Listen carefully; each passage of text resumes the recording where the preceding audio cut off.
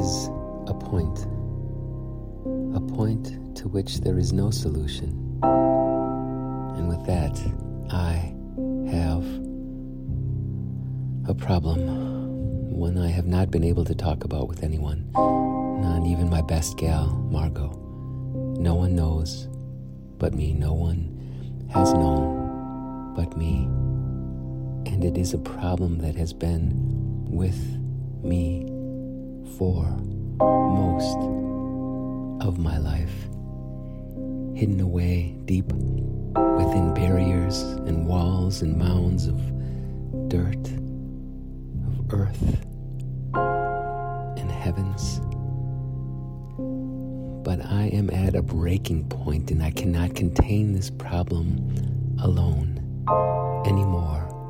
So, to no one I confess, to the air, to the sky, to the sunlight that now slowly slips away, to moon and stars, and all this seems so perfect on a summer's eve as this, but it isn't. The stars do not align. The moon reveals the crime. The sun shows the scratch on the crystal vase that holds the flowers that fade for lack of life.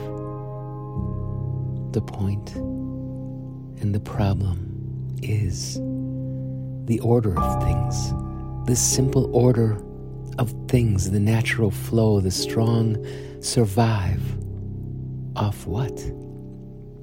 The weak, the meek, those unwilling to fight, those unable to protect the mere life that was given to them. The darkness is as much a part of the order as the light. The pain is as real as the joy. The power rules over passion. Aside from all of that, the problem within me is my rebellion to this order, to this point, and to the simplest of truths that we've youth to care for, and that youth at times is negated, abandoned, abused, assaulted, eliminated with a strength that I cannot understand, and I am unwilling to accept. Who put this order in place? To whom do I confront and demand a do-over?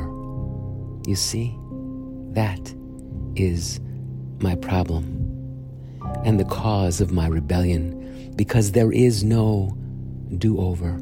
What is done, and we simply learn to accept. We learn to ignore.